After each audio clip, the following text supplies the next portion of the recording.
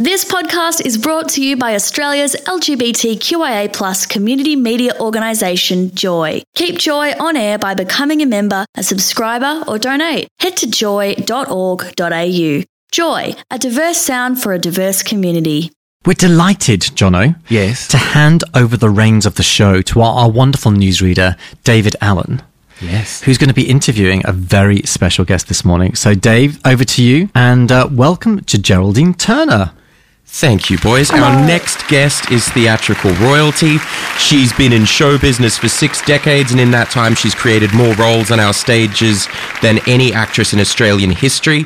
She's an activist, a performer, a director, a writer, part of a small cast of stars who launched Australian music theatre onto the world stage and gave it a voice. She's here today to talk about her newly published memoirs, Turner's Turn. Ladies and gentlemen, I'm talking to Geraldine Turner. How are you, Geraldine? I'm really fine, thank you, although it's a bit cold here this morning. But is it cold in Melbourne? Oh, yes, absolutely. We're feeling the same cold snap as you, but is it snowing there? I heard there was going to be frost across the Southern Highlands this weekend. Yeah, probably frost, but no snow. I wish it were snowing. I love it when it snows because it's sort of like a present for being so cold. You know? Exactly. But we're going to heat our listeners up this morning by talking about your new book, Turner's Turn, which I have read, and it is just congratulations. It really is a cracking read.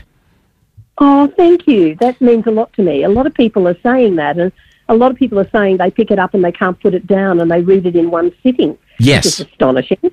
Now, So I'm really thrilled that they sort of, I guess, I've never written a book, so when you write a book, you do it with all best intentions, of course, and try your best to put together the story and all of that. But then you have to put it out in the world and let it go, and you have no idea how people are going to respond to it. So, I was really nervous because I decided very early on when I was going to write a memoir that I didn't want to write and then I did this and then I did this. I'm so bored by those sorts of memoirs. And I also didn't really want to throw anyone under the bus. So I've tried hard to be fair about everybody in my life. But I decided I was going to write a book, that's my dog barking, about my life and my career and to weave my life through my career. So that's what I decided to do. But then I didn't know how people would respond to that or whether they would judge me or whatever, but they haven't judged me, I don't think. So, well, maybe some people will, I've had that all throughout my life anyway, so being an actress, so. Well, I was astonished by the lack of proverbial Vaseline on the lens. You are very hard-hitting, not only about your own career and the Australian industry, but about Australian society at large. I mean, a vast amount of the book is about your family. Was it difficult delving into so much of your own private life like that? Yeah, I guess it was. People always ask, was it cathartic? It wasn't cathartic because all of these things have always lived with me, if you know what I mean. Yeah. I had a difficult childhood and an overbearing mother and domestic violence in the family and a brother who killed a small child and like a lot of a working class family that were always fighting with holes in the walls from punch-ups from my brothers, and I had 4 older brothers. And I didn't really feel much support from my family about my career, except my mother, of course, who was pushing me to be a star because that's what she wanted for me. But so I decided to write all of that, and I'm glad I have. It wasn't difficult. It's really strange because I'm one of those writers who sits and just vomits out of me. You know what I mean? And I do. And then, yes, I don't have writer's block ever when I'm writing a play or anything. It vomits out of me. And then I go to bed, then I get up the next day and I read what I've written and I think, oh, well, that's shit. And I cut most of it. But there's always something you can keep from the day before. And so, that's my advice to anyone who wants to write. Just get something down on the page for the day. Just write something, whether it's crappy or not. And then the next day you read through it and you edit and you throw out some things, but there's always something to keep. There's a germ of an idea that's good. And, so that's my advice to people. Now, I obviously am quite intimately acquainted with your career anyway, but for those of our poor unfortunate listeners who may not be, I just want to run through a few moments in the bio that just truly are a little bit mind-blowing. So I wanted to talk to you quickly about a few of those. Gough Whitlam, former Australian Prime Minister Gough Whitlam, drank a toast of champagne from your slipper. From one of my shoes in my dressing room once. Yes, I know. It's astonishing, isn't it? Now, that's just mind-blowing to me. These days, you might see an awkward selfie of Tina Arena with Scott Morrison, looking uncomfortable, but you don't hear of that kind of thing anymore. No, I know. And I adored Gough and Margaret, and they were great lovers of the theatre and of the arts, as you know. If only there were more politicians like that these days. Oh, I know. I mean, Whitlam started the Australia Council and started all that thing in the 70s that put a lot of, I think, tax breaks into the Australian film industry. And so the Australian film industry had a great resurgence in the 1970s because of Whitlam. We don't have politicians. I mean, the opposition forgot to. They left off the arts minister from their the opposition arts minister from their portfolios the other day. They forgot about the arts. Funny about that, isn't it? We have 2 arts ministers now. Would you believe it? I know, it's good. I think Tony Burke will do really well. I think he's a good bloke. Now, on the subject of arts and activism around the arts, now, you were, correct me if I'm wrong, president of the Media Entertainment Arts Alliance, the Artists Union, for a long time. Well, yeah, it was for about 6 or 7 years, and it wasn't called MIA then, it was called Actors Equity.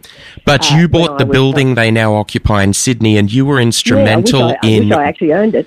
Yeah, no, I signed the form. You raised wages for Australian artists. You brought them up to a standard of living. And also we were the first actors union in the world to bring in superannuation.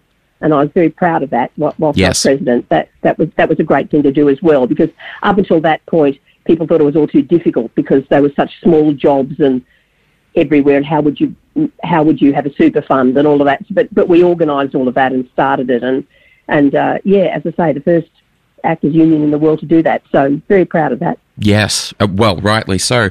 Another kind of, you throw this away in the book, it's very briefly mentioned, but people would best know you from major productions like Chicago, Anything Goes, but you've been in more original Australian musicals than any other performer, is that right? It is right. And wow. I think I only worked that out a couple of years ago. There was that big book written by Peter Pinney and, forgive me, I can't remember the other person. It was all about Australian musical theatre.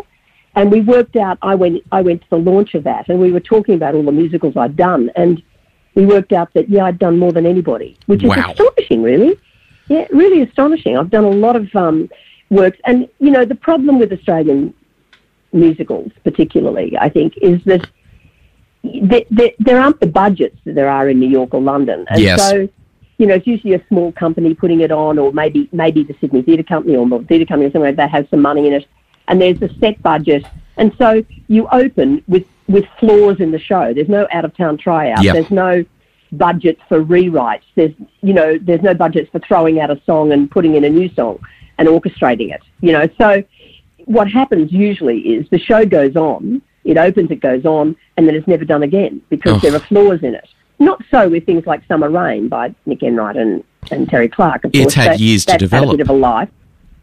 Pardon? It's had years to develop, of course.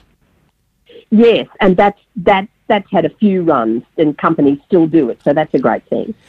There are a few shows that exist like that, but there's no show that's kind of taken off and gone to the world. Not really. Really. I mean, some jukebox shows, I suppose, if you count jukebox shows like that, but not original scores. No. Now, Geraldine, Turner's Turn. Where can people buy a copy? Oh, gee. I think they can buy a copy in most good bookshops, and most good bookshops would order one in for you if they don't have it, or on Booktopia, Amazon, all of those places online. My friend Les McDonald, who owns the bookshop in Darlinghurst in Sydney, will send them anywhere in Australia. I think free postage too. That's an iconic queer business if ever there was one.